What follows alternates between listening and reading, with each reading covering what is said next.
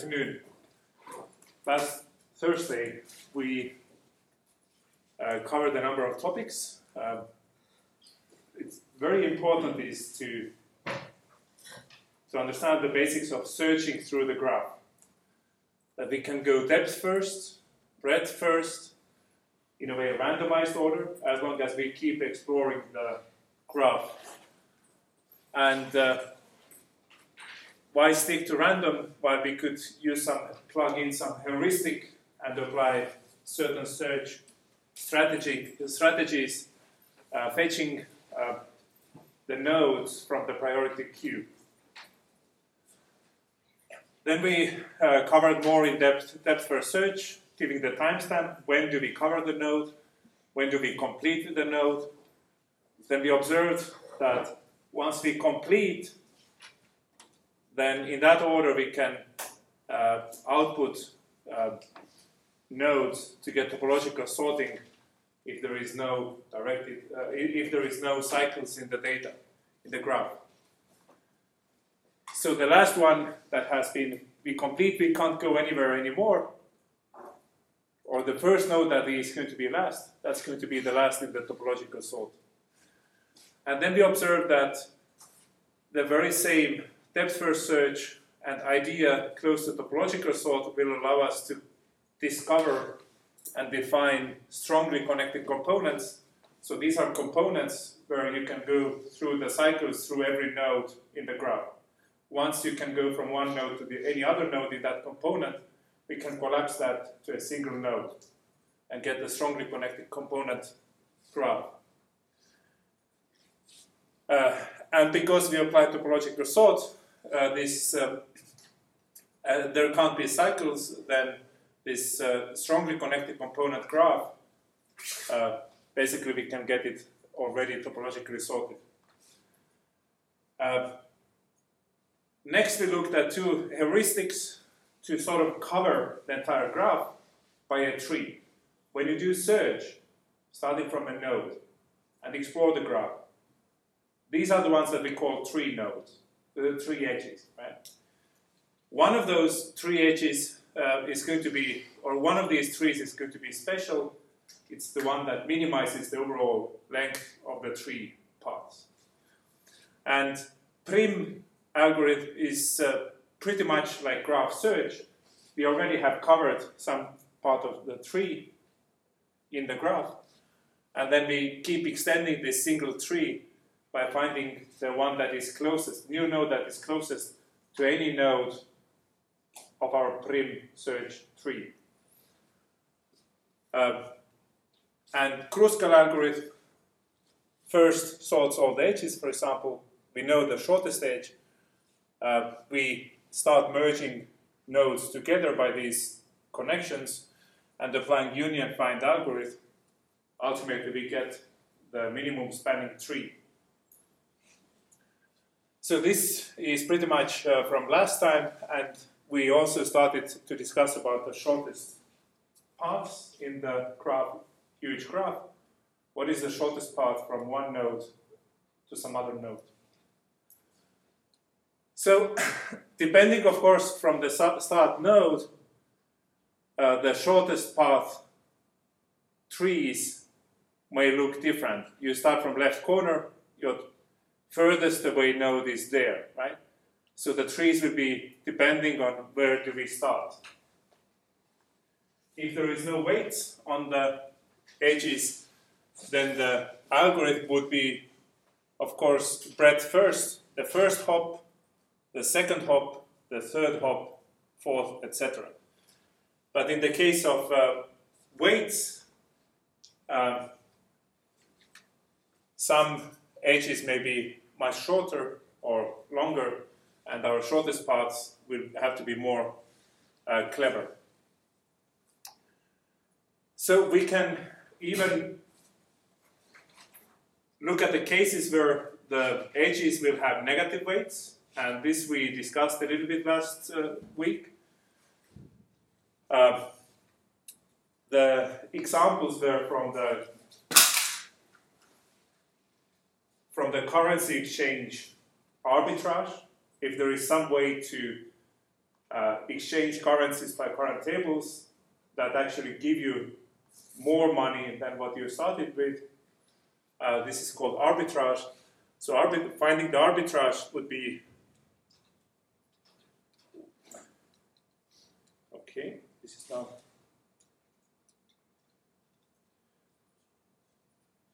now broken. I dropped it.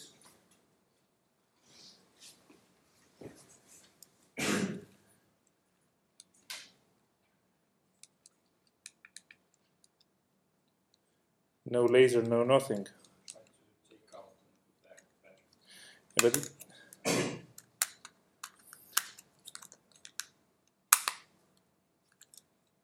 when I switch on, the lights are here on, but it doesn't work. Sorry? Go and ask from. They have the green laser pointers available.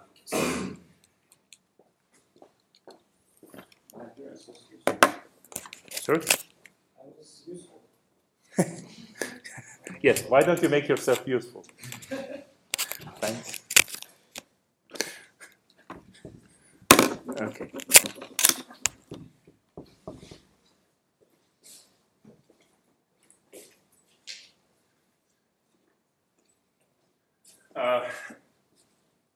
So imagine some shortest path from start node to the end node. It will be a path if there is a cycle in here with a positive weight. Then of course you don't include that cycle with a positive weight. It turns out that sometimes when you apply some negative weights, then you may end up in the situation that it's beneficial to take this infinitely and get as small distance as possible. So the algorithm will be, algorithms to look at this data will either deal or not deal with the negative weights. And we would like to identify whether the graph has negative weight cycle in it.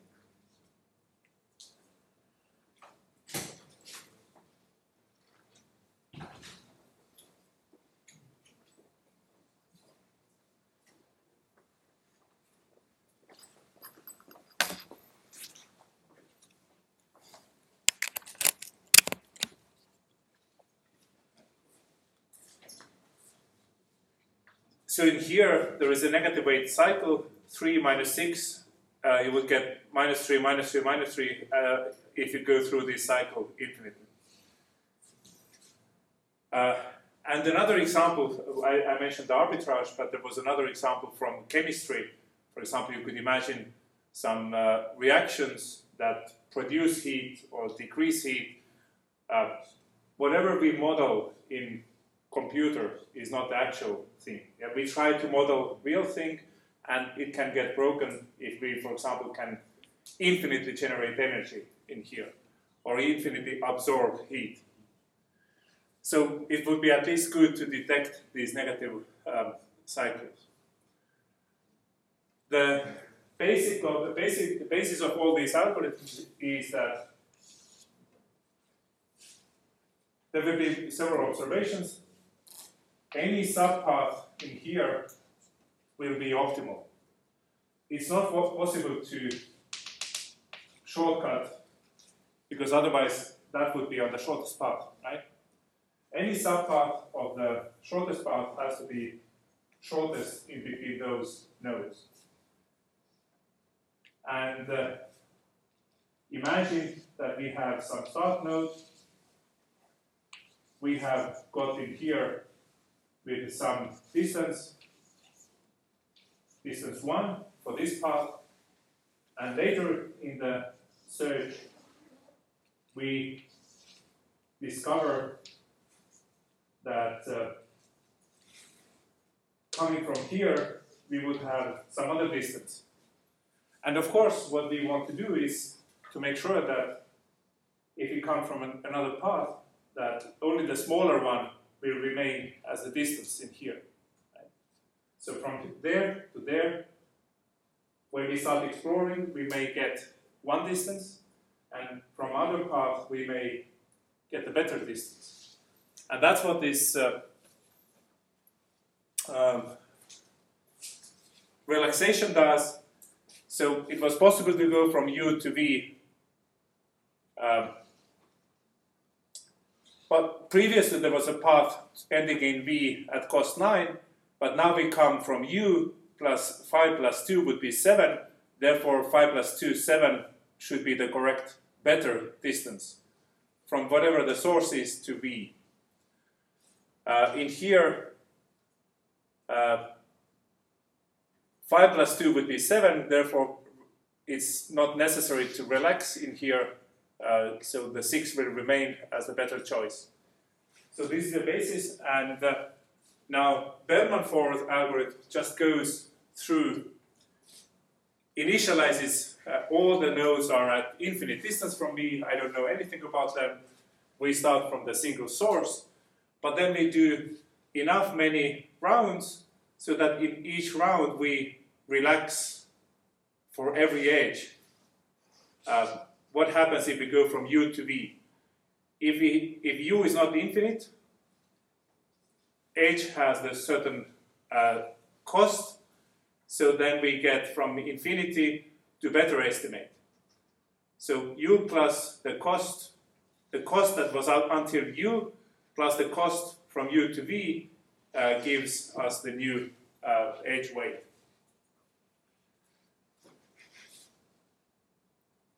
So again, if we find a way to get better result, then we apply this better result in the graph. Now it turns out that when you have the source, one of those paths will be absolutely minimum, shortest, right?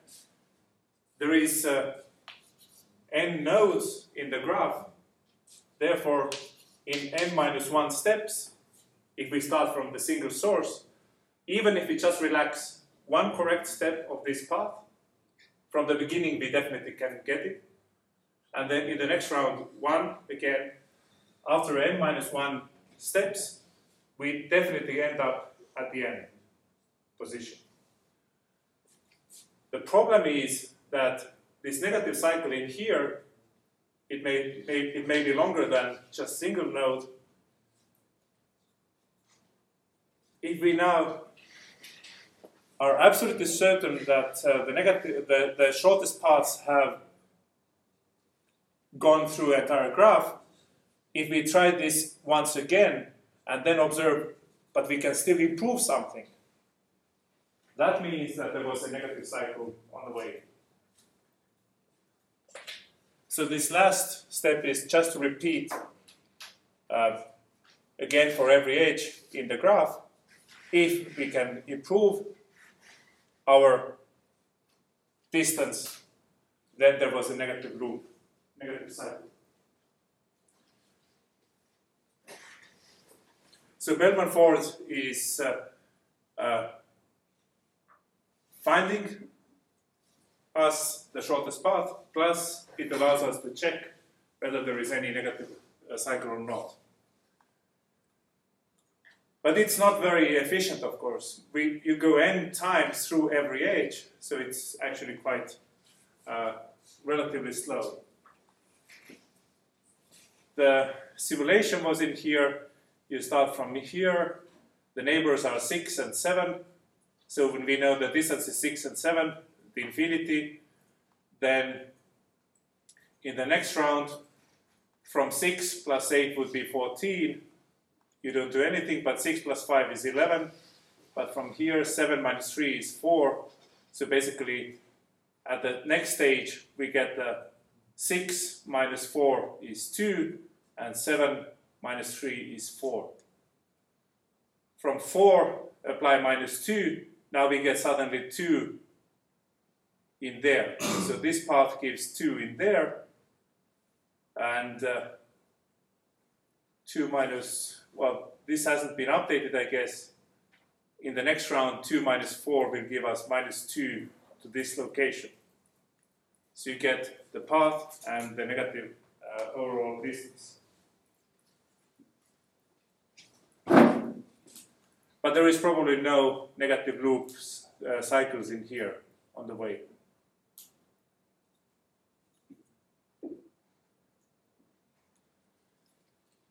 Okay, so that was the first algorithm, Bellman-Ford. We're going to have a look on the internet. Imagine the case.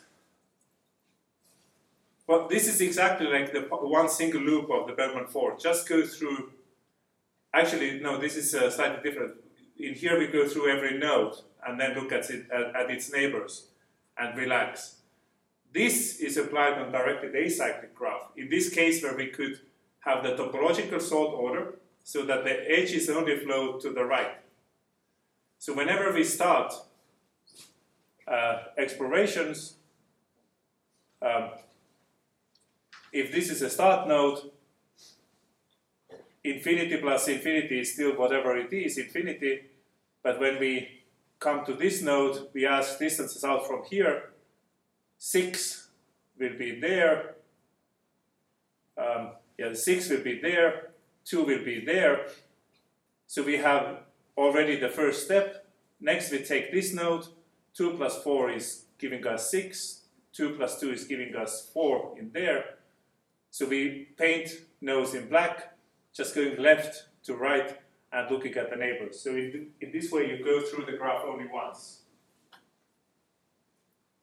Not n minus 1 times like we did for the Bellman-Ford.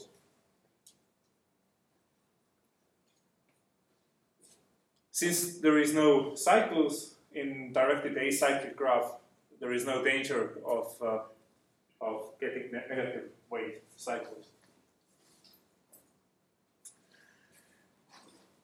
Okay, and then we come to one of the again, one of the cornerstone algorithms, Dijkstra's algorithm, which solves the same question of single source, shortest paths to every other node.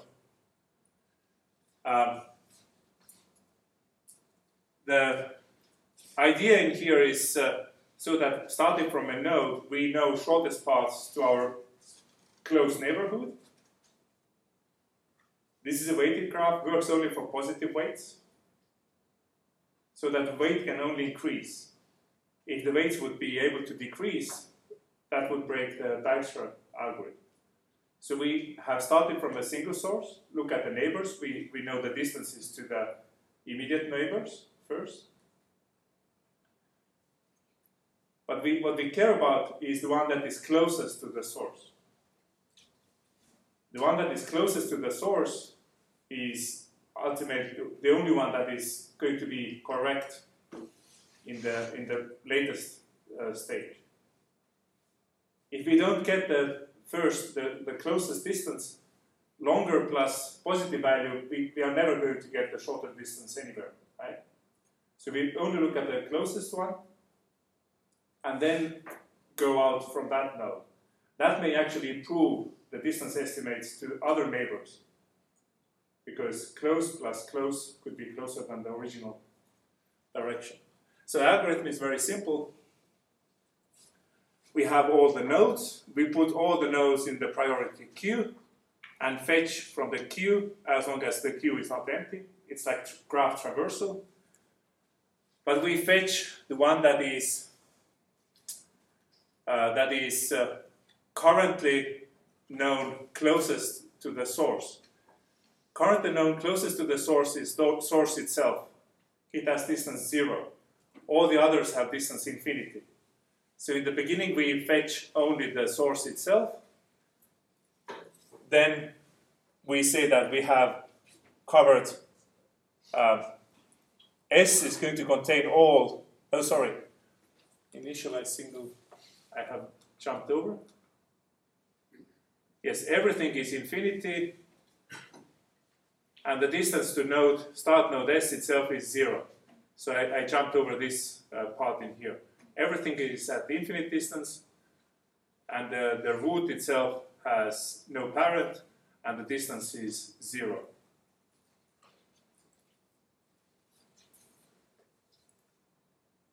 We were here. Yeah. So this is the situation. S is going to have our known covered universe of nodes. In the beginning, we haven't covered anything. We fetch the start node S from the queue first, and then we put that node into the covered area S. And now we look at the neighbors of that current closest node. All the neighbors relax from the current node to all its neighbors, and add a new weight. Do we get a better weight or not for that particular node? All our nodes are currently in the priority queue, remaining in the priority queue.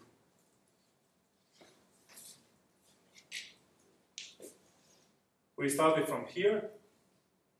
We look at the neighbors.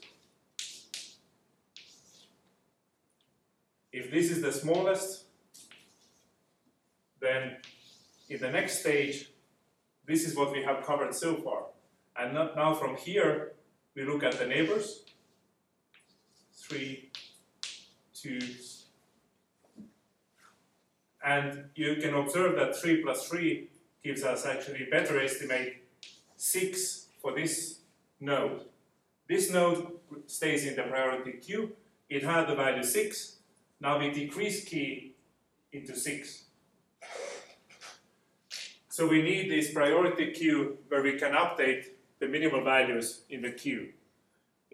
The values for any node in the queue.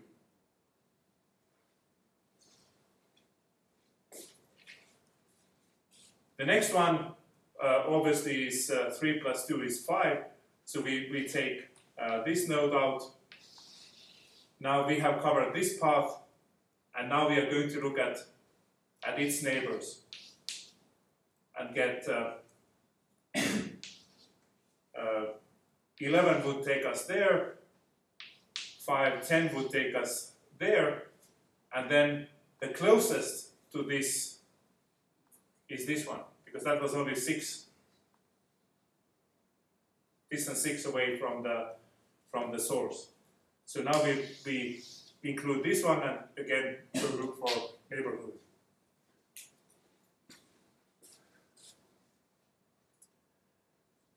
So it is a greedy algorithm. From the priority queue, we always fetch the closest in the data structure. Start from here, 5 and 10. Obviously 5 is the closer one. 5 is the closer one, therefore we start exploring from there. 5 plus 3 would give us 8, so we have better estimate than the original 10. 5 plus 9 gives us 14. 5 plus 2 gives us 7. And then out of the 7, 8, and 14, 7 is the closest one, so we explore from here. Distances, we get 7 plus 6 is 13. So it was 14, but now we get 13. And that's it, I guess. Then the next one closest was 8. 8 plus 1 gives us 9, so we improve this distance. And 9 is the next node to explore. We have covered the entire graph, and we have the actual distances from the source. So to go to 5, 3, 1 gives this distance, 5 plus 2 gives this distance. From single source, we have shortest path, distances calculated every node. And what is in here is like a tree, like a graph search tree. Parent points to where did I get this shortest path from.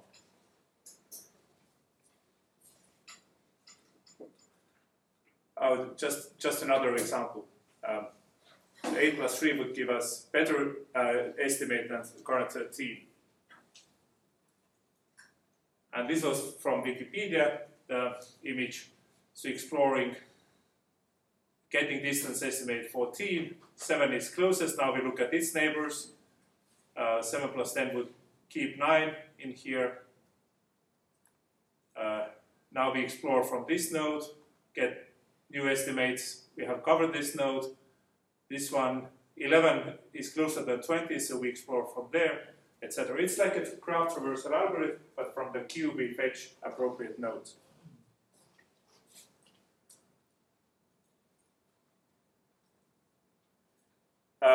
Since we go through the entire graph, at every stage we make sure that we have everything that is close to us we have covered.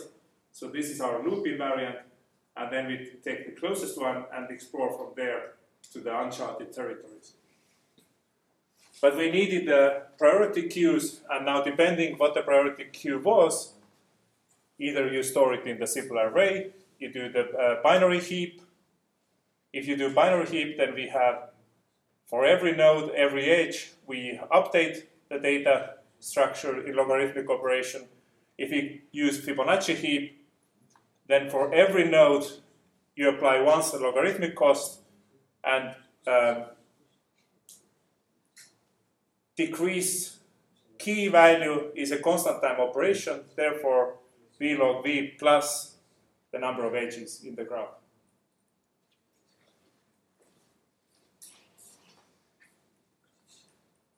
Dijkstra is unfortunately dead by now, but he has been contributing to many areas in the operating systems. He was the author of this go-to statements are bad, considered harmful, this statement and this position paper. So he has been one of the early pioneers in the computing. I think he was born around 1930 or so.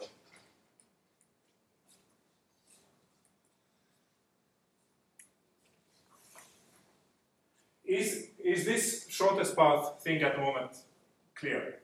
Yeah?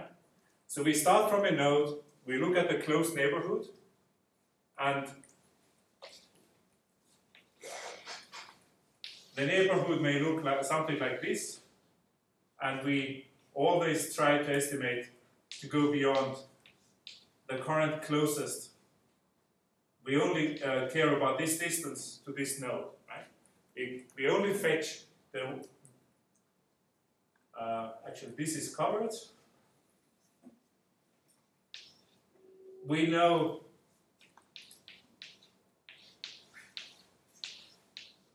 yes, we know the distances to all these nodes that have not been covered yet, right? Those that are further away, these are infinite distance away. So the immediate neighborhood we keep in the queue, and we fetch from there the one that is closest. Actually, also this one is in the queue, but we care really about this one. Now, this gives you shortest paths from a single start point to anywhere, right? But this doesn't tell you how to go drive from here to Tallinn or to Paris. How do we get the shortest path that takes you to there? If this is just a graph with distances, there is no way for you to know how to get there, because from here suddenly a flight with no cost will take you there. There is no way for you to know which direction to go. Fortunately, when we have maps, geographic data, Euclidean triangular inequality in place, etc., then what we do know is not only the current shortest distance, but also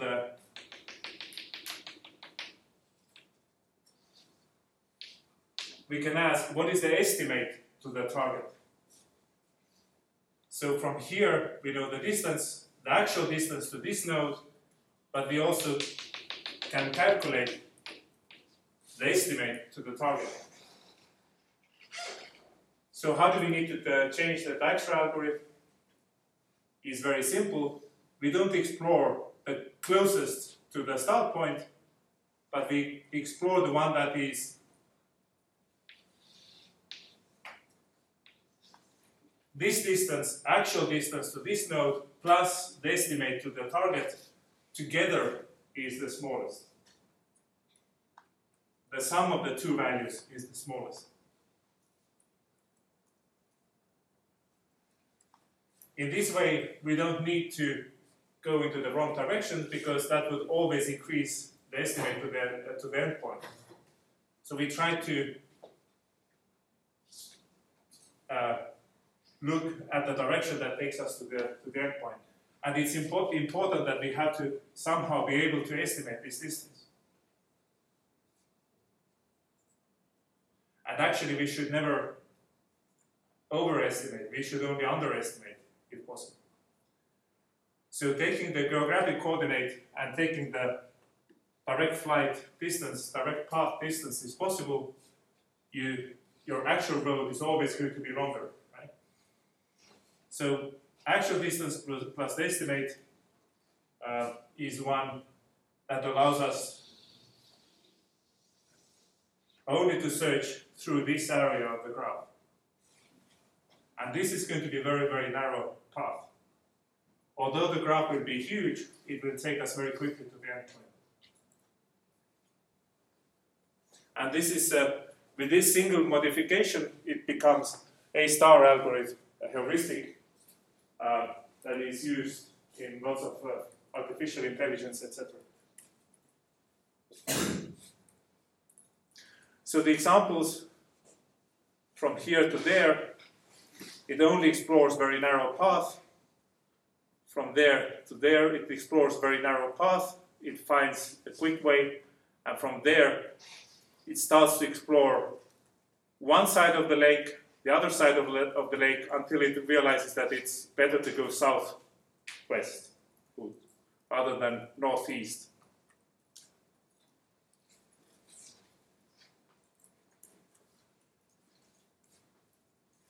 But because of the same argument as with the Dijkstra, at least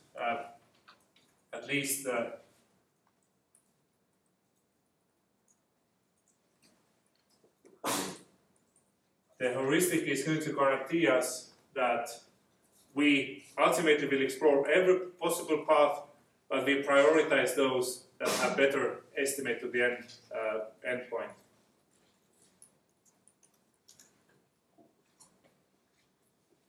Okay, so you know how to explore graphs. You start from a node, you can explore the graph, etc. But you also know that you can represent the graph as a binary matrix, a adjacency matrix. So 5 points to 4, 5 points to 4, 4 points to 5. From 4 there is edge to 5. From 0 there are edges to 2 and 5. 2 and 5. Now, we can take this matrix as mathematical matrix, and we can do the following trick. If we want to ask how to modify the graph so that instead of the original graph, I would ask, what is the graph? Where do I get with exactly 2 hops? From 0 you would get to 1.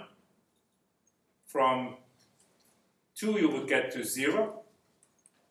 From 0 you would get to 1 and 4. From 0 you can get to 1 and 4.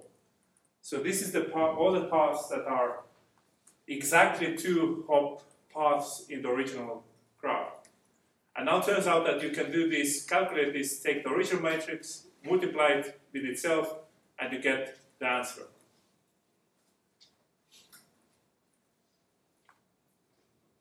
What does a multiplication mean in here?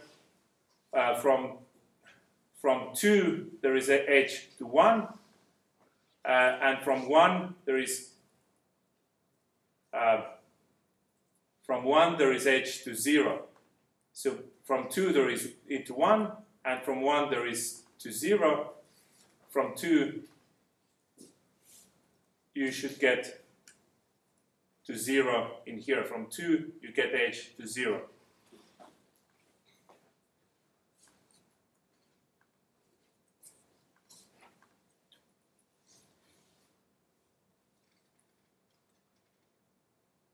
So when you multiply from 3, you get h's to, in order to get 1 in here, from 3 to 2, from 2 you get to 1. So this third one in here, and 2, the third one in here, so you get from third node to first node, you get this 1 by vector multiplication, or you go through this normal matrix multiplication, row by column, and you get the 1 in here. So basically, in this resulting graph C, from I there is h to j if you go through every I, every k in the row AI and column Bj. So the sum of all this, it defines the matrix value of that particular place, and by going through the sum, we get this value. In fact, what we need is not just the sum, because you could have 3 or 4 in here, but we only care if even one of those paths is possible. So we do this bitwise, in fact. Well, this would be with the sum. Let me see.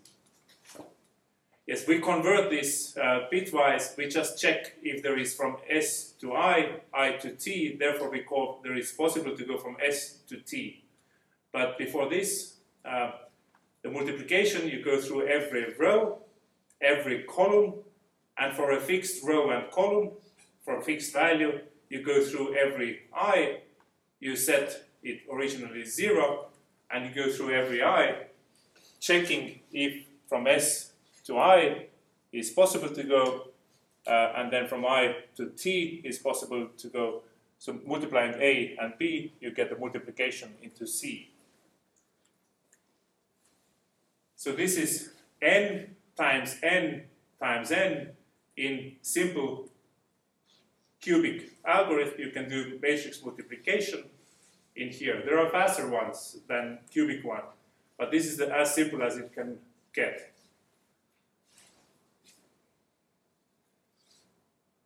So this is matrix multiplication. You add together all the number of paths that allows you to go from S to T, but this one just checks. Initially it's from S to T it's false, and then even if for one I you get S to I to T, then you set this value true. So this is more what we think if we have binary matrices.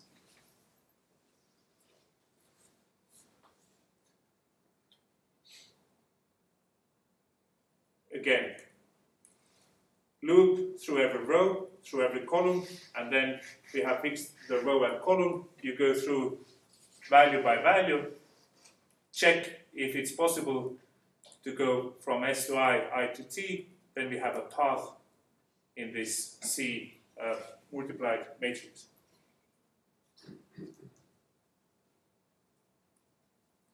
That was to get all the paths that in 2 hops, in 1 hop you go from S to I, and in the second you go from I to T. Therefore, you will have from S to T if there was one opportunity like this. Now what happens if we make in the binary matrix the diagonal all ones?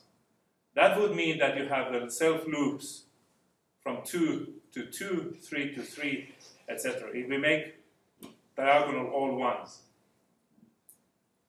What does now a single matrix multiplication imply? What is now 2-hop matrix? 2 hops would be 1, 2 in there, but it could be also 1 hop and second hop. So all the originals stay, plus we add the ones that have 2 hops away. If we keep multiplying, you can get to itself, 1 hop, to itself, 1 hop, 2 hops, or 1, 2, 3 hops. If we keep multiplying, we get ultimately every node from reachable from this node. Every node reachable from this node, let's say from here, 1 hop, 2 hop, 3 hop, 1 hop, 2 hop, 3 hop, 4 hop. So basically, by keeping multiplying the matrix to itself, after we have added self loops, will give us transitive closure. From a node, every other node that is reachable by any path. And in this case, we extend the paths 1 hop at a time. One multiplication gives us 1 new hop. Second hop, third hop.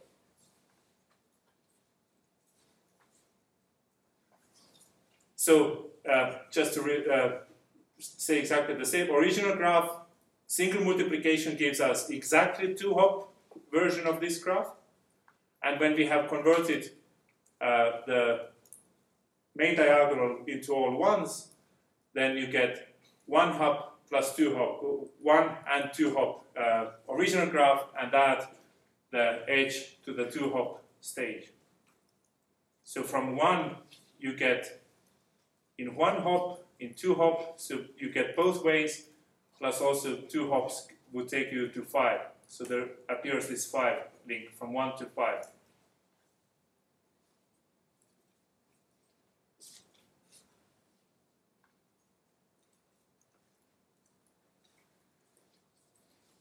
As I said, if you keep multiplying with this graph, with this all one, well, diagonal all ones, this gives you, if you take this one and multiply by this one, you get 1 hop further, further. And you get transitive closure. Transitive closure of directed graph is we have all the same nodes, but there will be edge between any u and v if there is just any path from u to v in the original graph.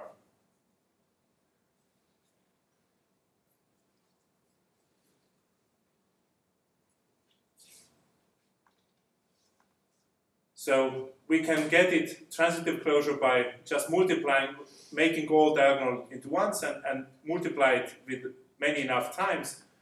How many, with n-1 hops, we would reach any other node. So it's enough to do n-1 times to get transitive closure.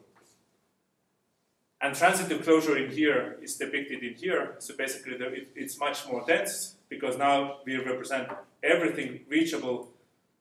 What is not reachable from 2? 3 is not reachable from 2. So basically 3, there is no way to reach 3 in the first place. Out of 3 you can get anywhere out, but there is no way to go to 3. So there is no incoming edge to 3.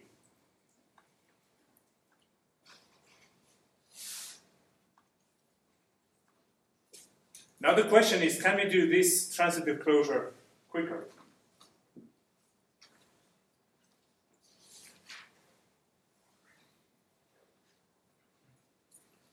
With the first single multiplication, we could get the original graph plus 1 hop. If you multiply again, you get original graph plus 1 hop and 2 hops.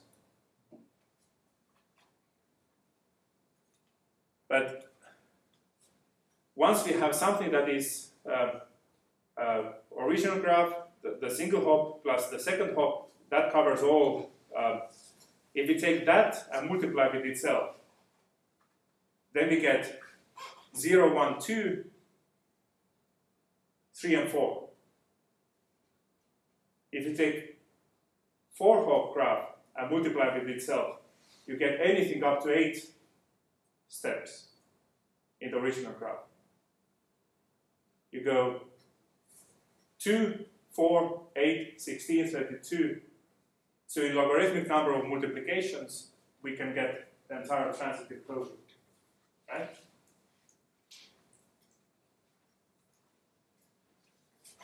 So the origin of what I told you was just to have the n times. We have to multiply with itself many enough times, cubic operation, you multiply n times, you get b to the power of 4. When we use this exponential thing, we get much quicker, because log of v rounds, we do multiply by this v4 times v4, v8 times v8, v16 times v8, v16.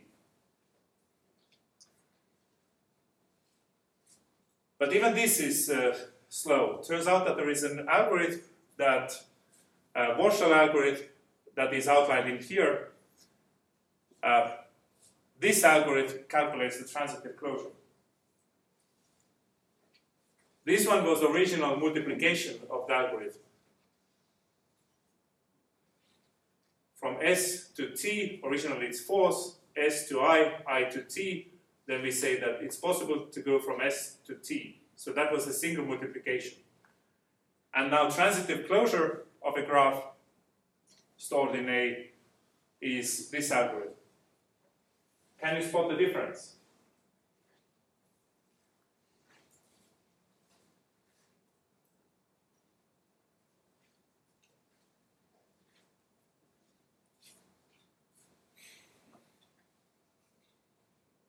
No. Are they exactly the same?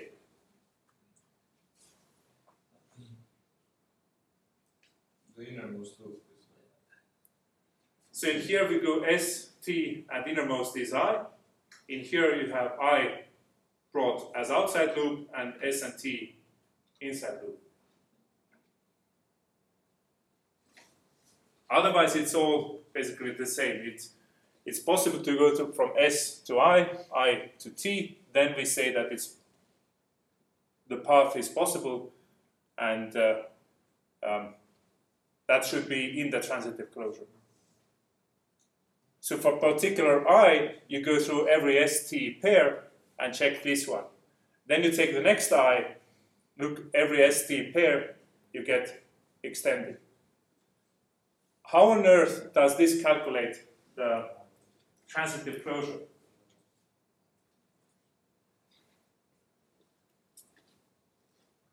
What we care about is that if there is in the original graph, there is from S to I to T, then we say that it's possible to go to from S to T.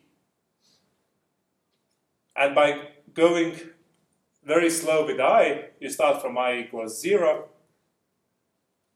That covers all the paths that go from S to T in the original graph, or S0T. Next you take 1, and then you will have everything that goes from S to T, including those that went through 0. And now what we include is the paths that go through S1T. So in a way, what happens in here, we keep lowering the I in the outermost loop, and any path from any S to T that goes through anywhere up there, down there, so these will be already in the graph. And we just say all paths via 0, all paths via 1, all paths via 2, 3, and keep growing them.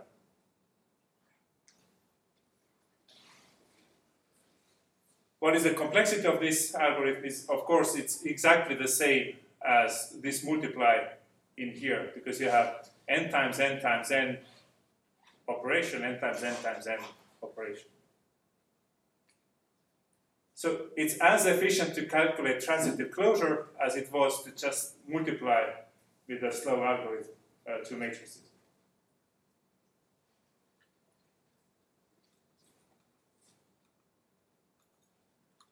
And this tries to say that you can get these paths S10T, 2S01T, and keep growing them. Next time you go through the two including all the 0, 1 options, etc. Now you are smart kids, guys, people, well, girls, guys, young people. How can you make this faster?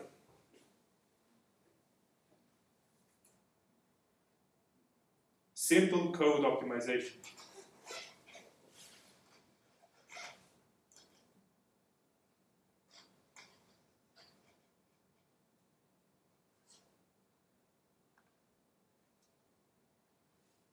Stop if AST is true.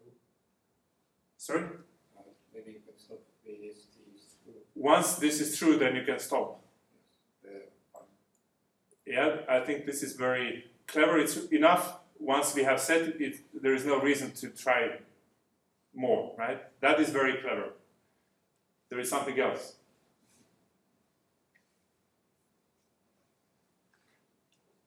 And of course, you don't know how frequently this happens, that you have multiple paths. So you would have to test it but on the particular data. Does it improve or not, by the way, right? What else can you do?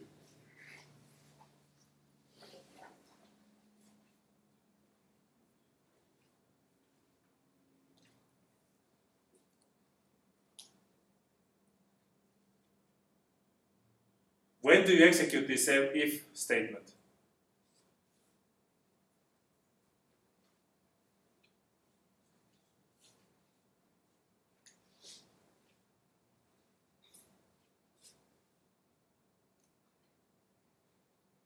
You execute this if statement if this condition is true, for God's sake.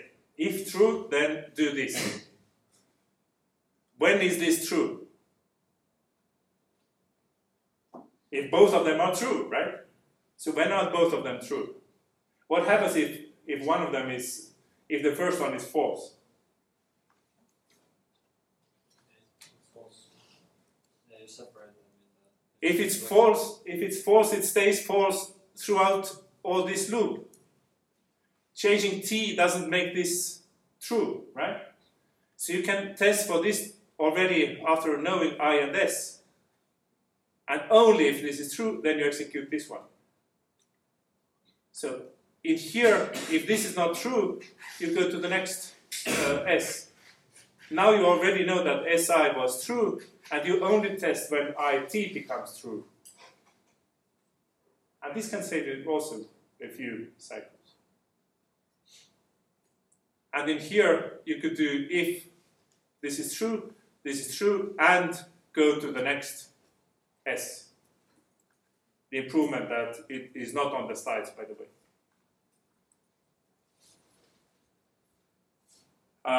The way how you express this is, of course, is idioms from different programming languages. This type of writing you can write in Perl and probably not in Java. Next s unless this is true. But if this is true, then you execute this.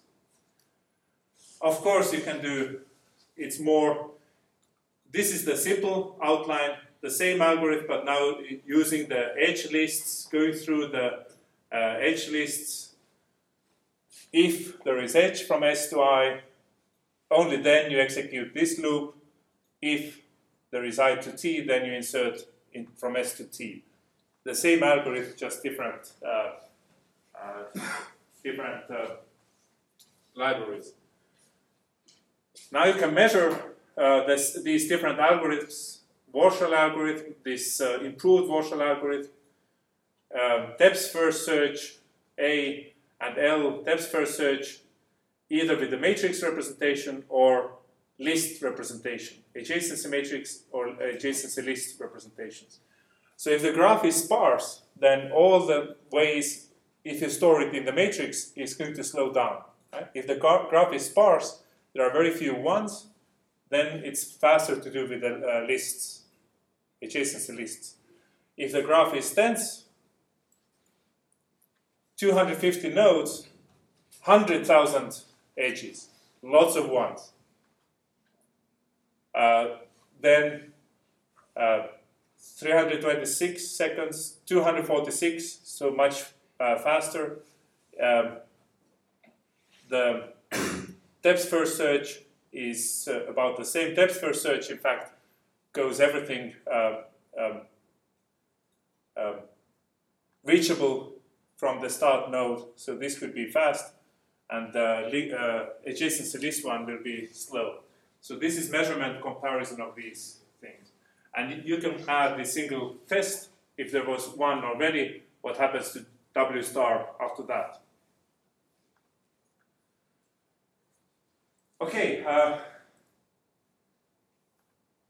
2-minute break. Stand up, do some exercise.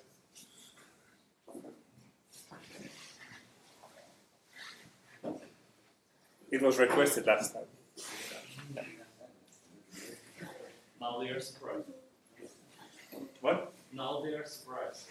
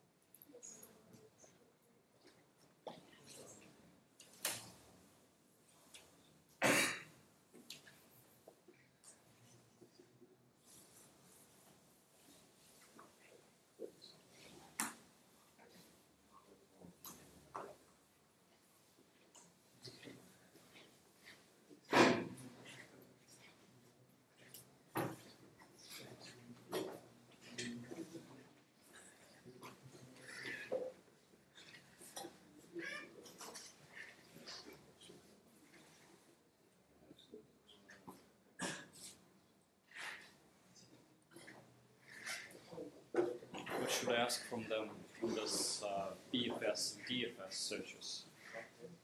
What about the 3, 4, and 5 exercises. I'm here because I don't know what to say on this 3, 4, or 5. What should I kind of torture them on? Because, well, I guess they. It was too simple. Yeah, no, okay. Yeah. Yeah, I would say yeah. Mhm. I would go for this kind of heuristic searches and show them an example of where the DFS doesn't really work and BFS would not work. You should go for some smart algorithms like A star with some heuristics. So you start the got. Yes? I have one question. Are there 2 of the power of n squared different dielectric graphs with n nodes? I think so. So 2 implies the edge or not, right? And there is n to n potential edges, and 2 to the power of that is it present or not? And that may include, of course, the self loop itself as well, right? N to n possibilities for directed graph, is it present or not?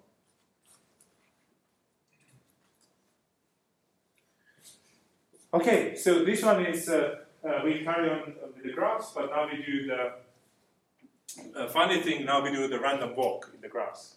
It's called the Markov chain. Some of you may know.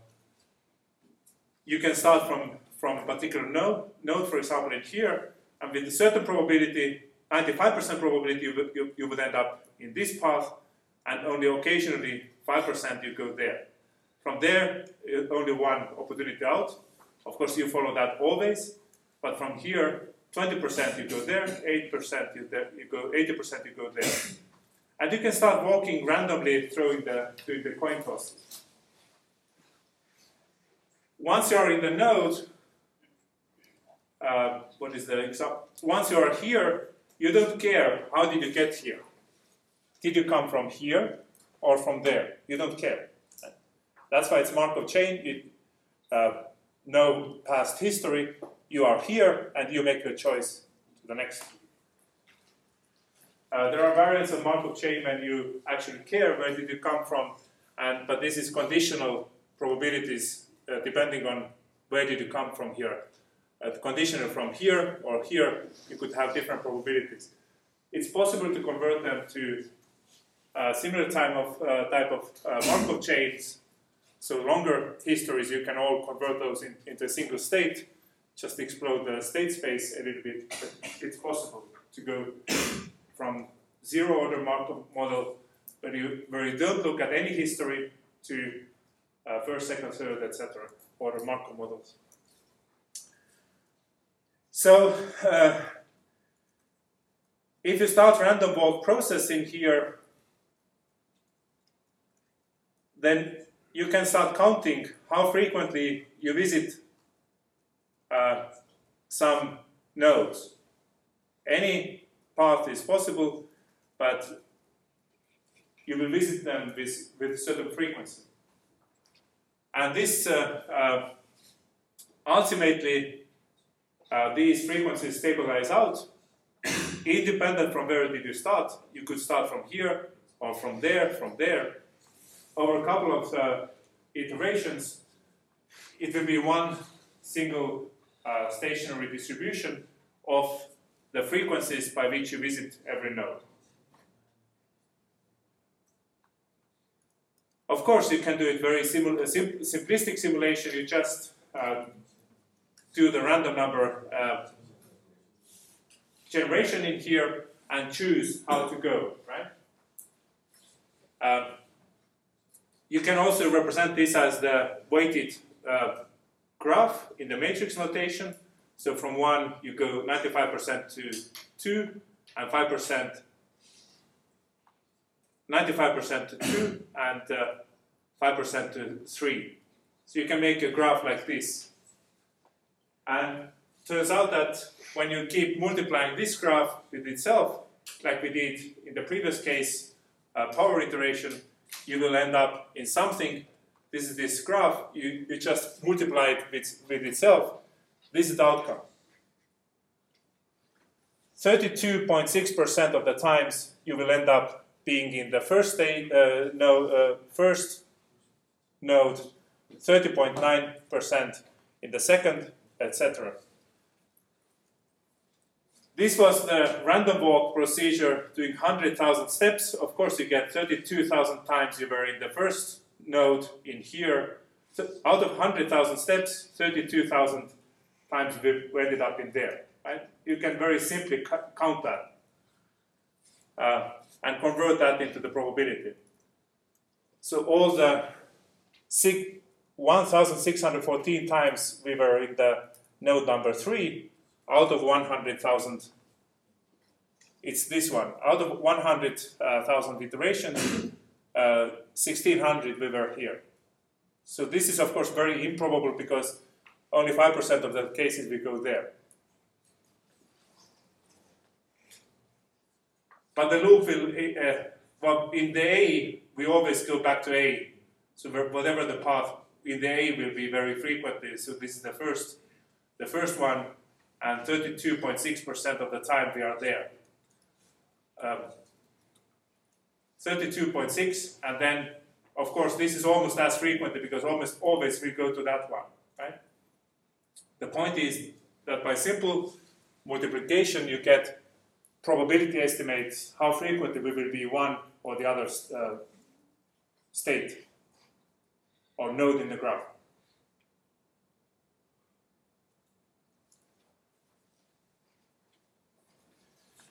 Raise hands who does not know what this picture is about.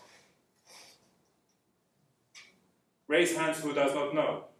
So all of you know, okay, what is this? One doesn't know. Everybody else knows. Why are you so shy? Who knows what this picture is about?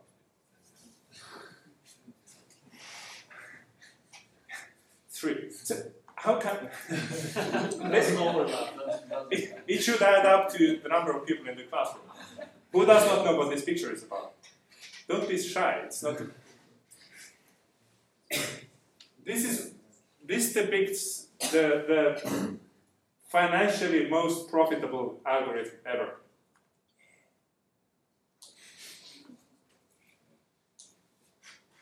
This is a graph, no weights. In here, I told you how do stuff with the weights. In here there are no weights, and basically what this picture represents is random walk procedure and how frequent you are in one state or the other. There are small nuances that are not entirely visible from the picture. What is this algorithm about? It sort of tries to say that the most important node is this B, because most frequently you will be ending up in there. Therefore, if that page happens to have the keyword that you search for, that must be the first one ranked to you by Google PageRank algorithm. So this is the Google PageRank illustrated. There is web pages, and links are hyperlinks from the web page. Web page can have 2 links, or can have,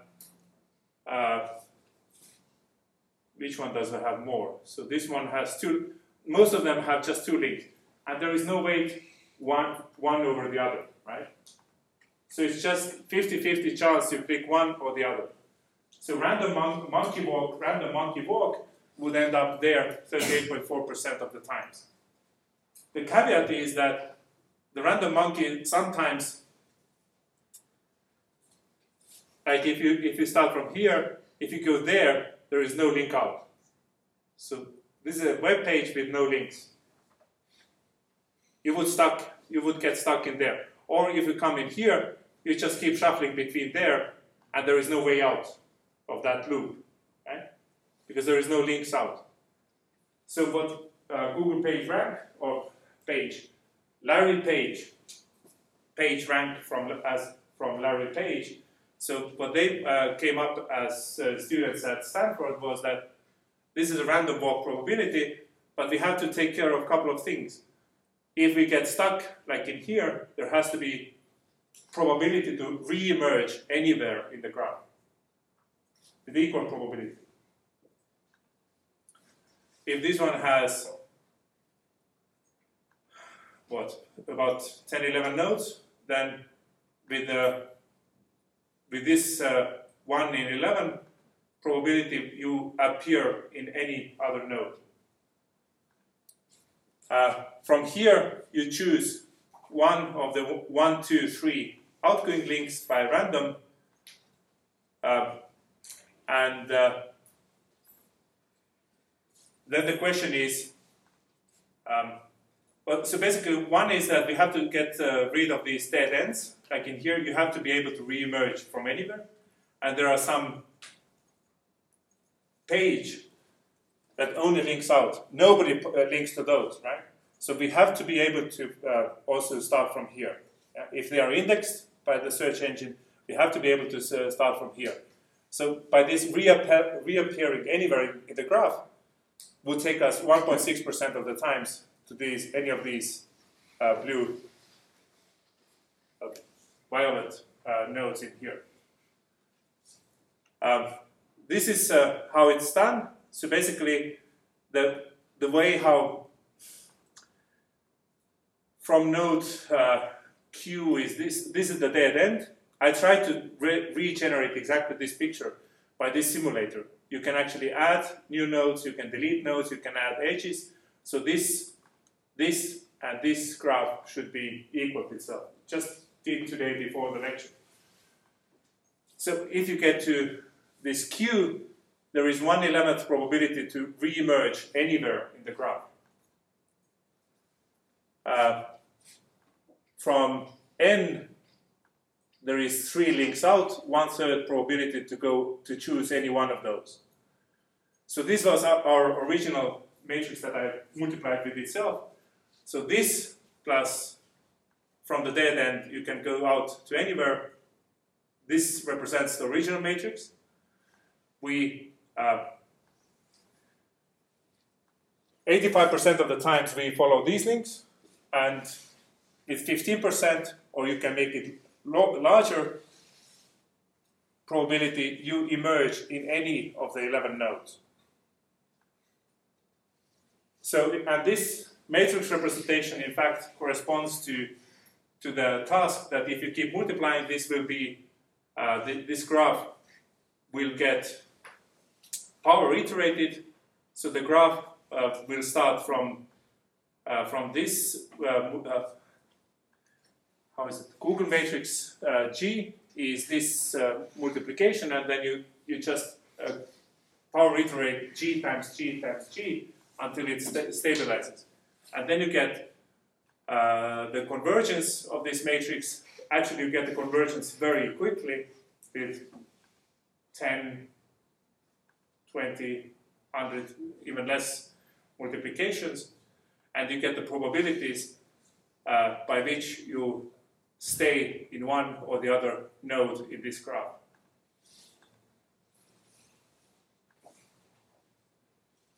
So, graph, there were no weights. Weights are just, depends how many links there is.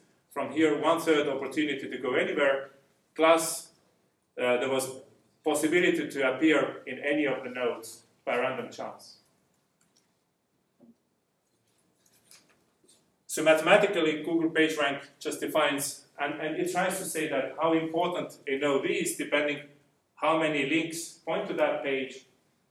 And even if there is only one link to that page, what you care about is how important guys point to you.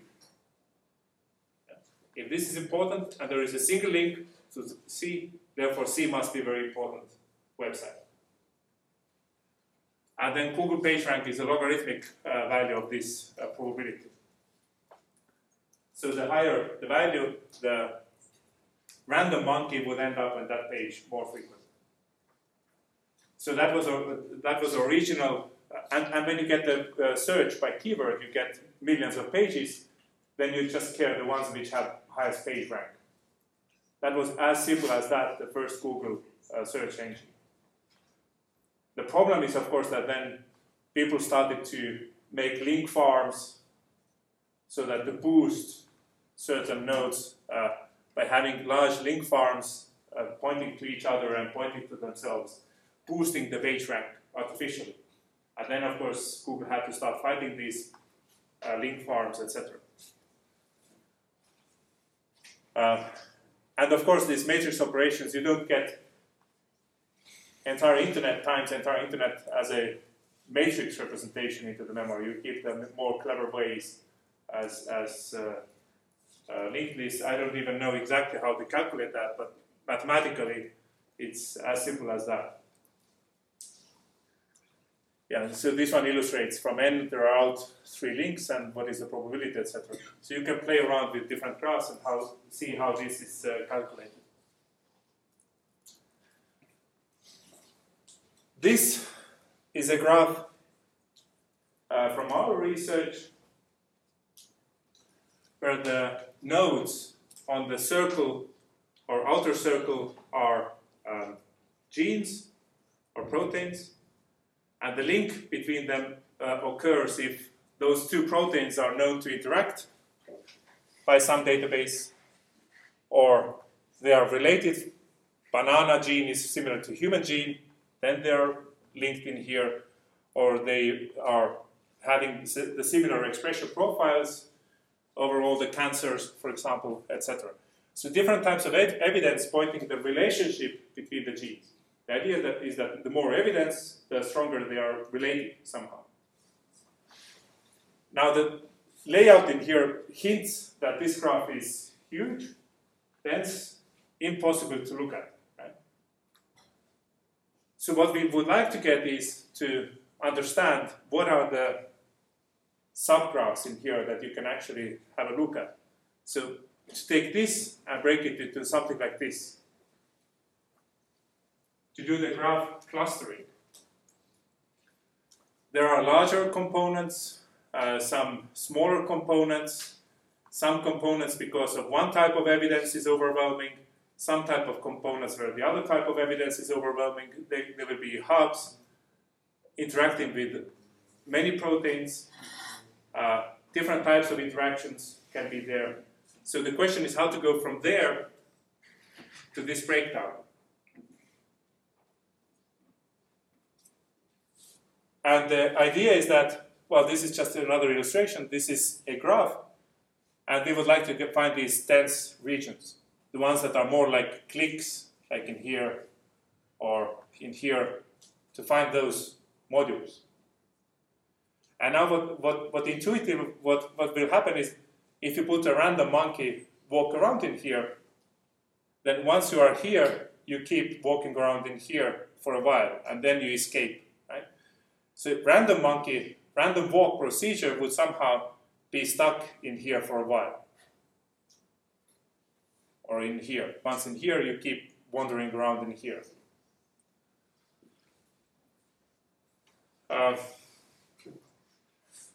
Well, and then we can ask what is common for these nodes in here. It doesn't matter at this stage. The point is that this random walk procedure, we use the Stein von Dongen, another Dutch guy, von Dijkstra was Dutch, is Stein von Dongen, wrote his PhD thesis about 15 years ago about this, how to take the graph and do this Markov chain Monte Carlo clustering, sort of random walk procedure to achieve the clustering of this large graph. You follow these different paths, and if you hit some regions that are traversed often, those form the clusters. So you start random walks, and the regions where you start hitting frequently, you make these regions stronger, these connections slightly stronger. Those connections that you don't visit so often, those you make weaker. And by weaker, they can go to 0, right? So by making some connections stronger, some connections weaker, depending how frequently you visit them, from this graph you will end up in this or this stage. And these are the original, sort of like from the left graph, sort of nice modules from the left graph. Now, why do I show this? Because the algorithm is like this. You make the graph, you add self-loops, M1, you basically iterate between matrix 1 and matrix 2. This is matrix 1 is random walks on graph.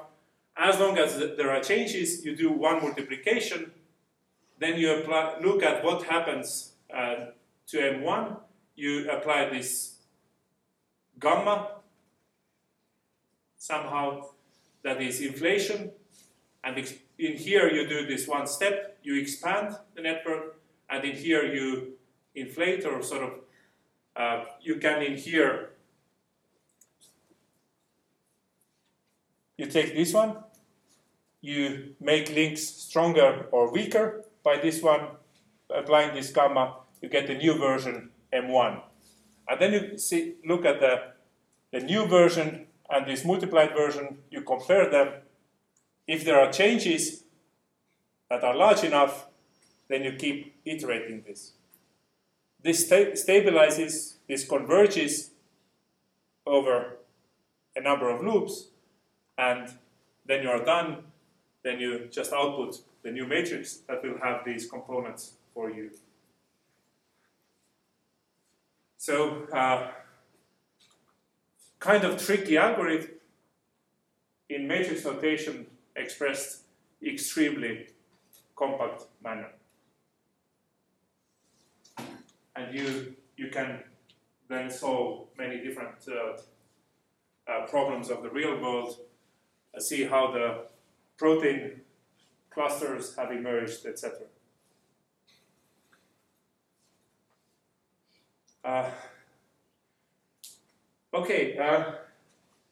So this was about the matrix notations and matrix multiplications, and suddenly we got into fancy stuff like Google PageRank, Markov chain simulations, and Markov chain clustering by doing something with these matrices.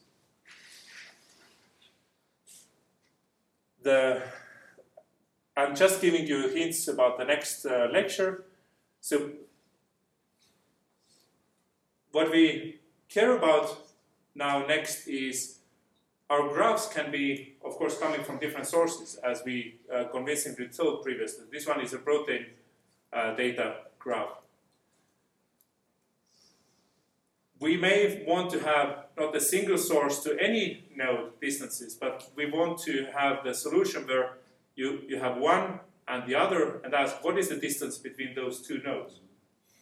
We don't have the Euclidean space, we don't know which direction to start looking for, so the best you can sort of think to do is 1 hop, 2 hop, 3 hop neighborhoods.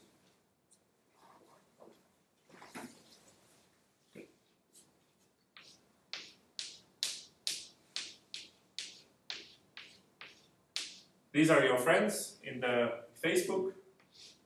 They have friends. Often they are connected to your friends. So many of your friends are connected to each other. But this is you. The first hop, second hop, third hop neighborhood, right? If you want to get asked what is the closest distance to President Obama, then you would need to go maybe entire graph, and that may take you, depends on the size of the graph, maybe 20 minutes to go through several billion users in the Facebook.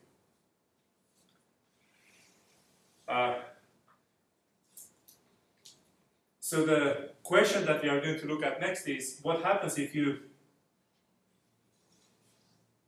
don't want to calculate all the distances to every node. We know that we want to have distance to here, but we don't know which direction to start looking. Right? We don't know who takes us closest to here. So given these 2 points, to ask, what is the possible shortest path between them? And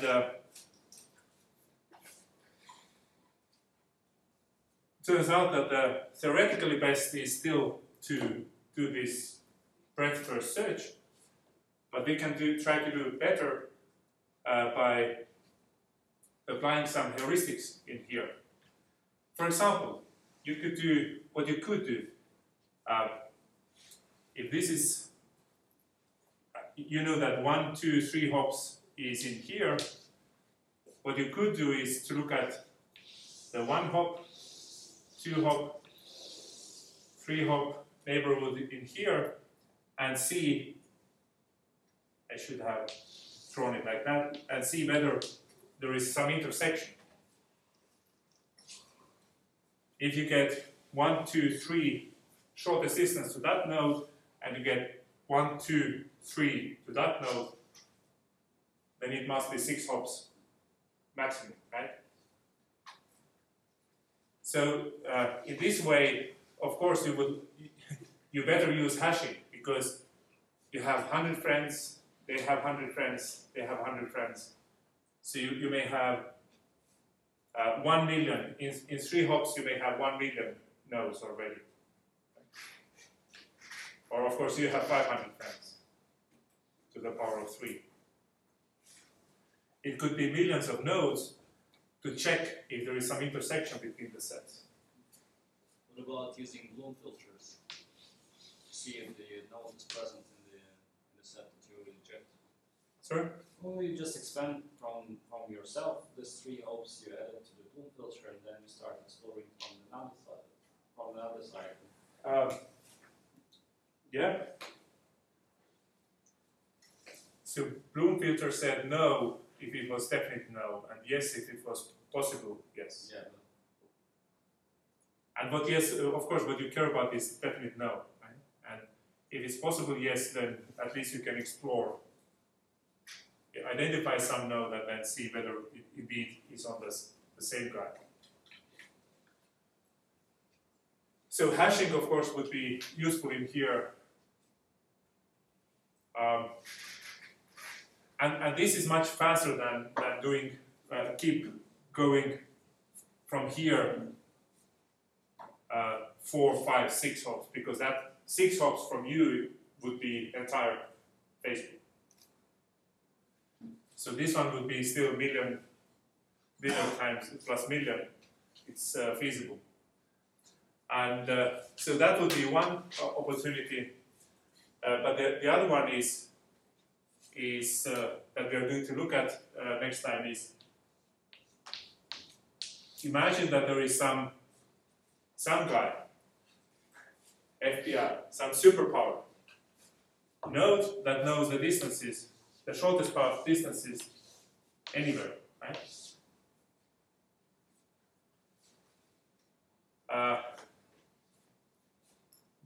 From this guy, this is shortest path. So you know, what do you know? You know, you can turn around. So from here, there is some distance d1, and from there to there is d2. And now the question is, what do you know about d1, 2?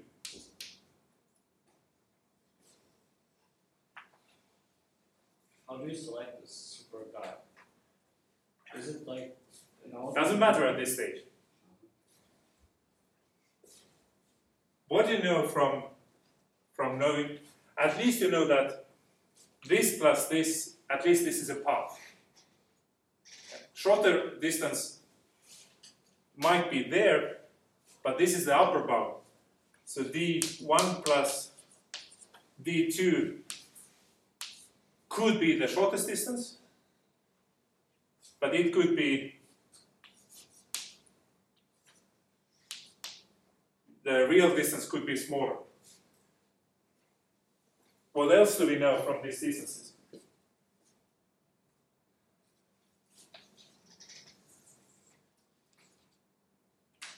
Let's make it very easy. What do we know now?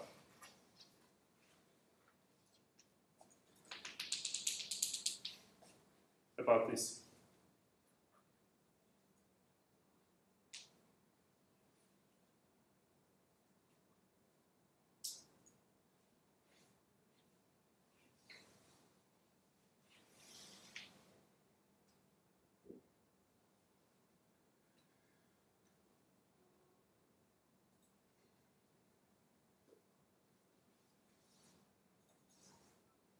How small can this d1, 2 be?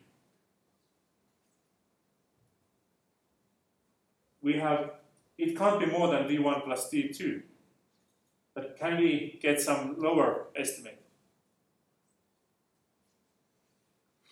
d1 minus d2 is like absolute value of d1 minus d2, I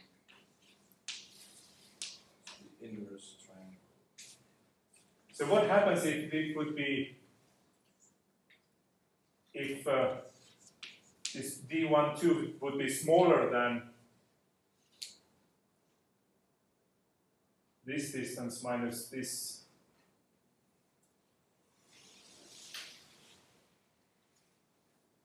So that would mean if this d1, 2 would be smaller than d1 minus d2, that means that on this path,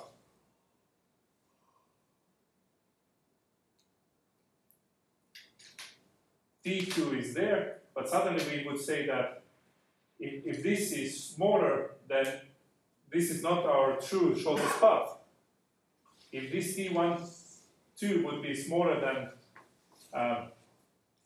d1 minus d2,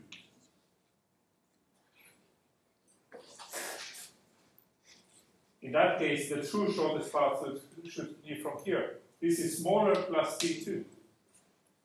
But we started from the assumption that we have the shortest path, or the shortest distance. Therefore, at least we can have the upper bound and lower bound. If it's 5 plus 5, then the 0 doesn't really tell us anything. It's between 0 and 10. But in some cases, when it's 2 and 8, we already know that it can't be better than 6. Then the distance has to be between 6 and 10. And now if we just don't use one, but we have more, like maybe 20, then we get our estimates better and better. Upper and lower bounds. So that allows us to approximate what would be the actual distances if we have a couple of these landmarks that know the distances to any other node. And all that is needed is for this landmark to just know the distance 1 or distance 2, even without knowing the path, as long as we know the distance. So this one has to know n times distances, n distances. With n distances, we can quickly get 2 distances and get a new estimate from there. And that's what we are, so this is a teaser, and this Thursday, we are going to look how Kosta made this idea into, fast. Yes, it's fast, but we make it also dynamic so that we can update the data more easily. And this is tricky because updating the graph would mean that you would need to recalculate all of these distances in the first case. So this paper we are going to look at next time. Simple ideas, actually. Okay, we can finish now.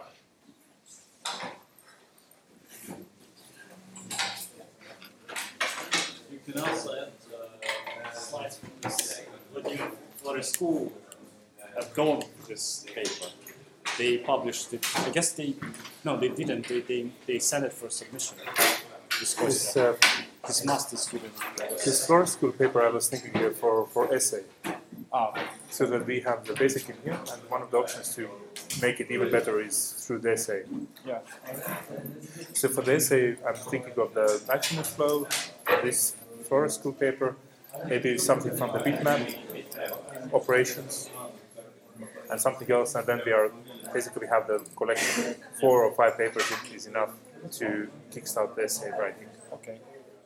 And in that case, it's really about data structures more, right? It would be nice to have something about this Monte Carlo, maybe market chain Monte Carlo clustering as well.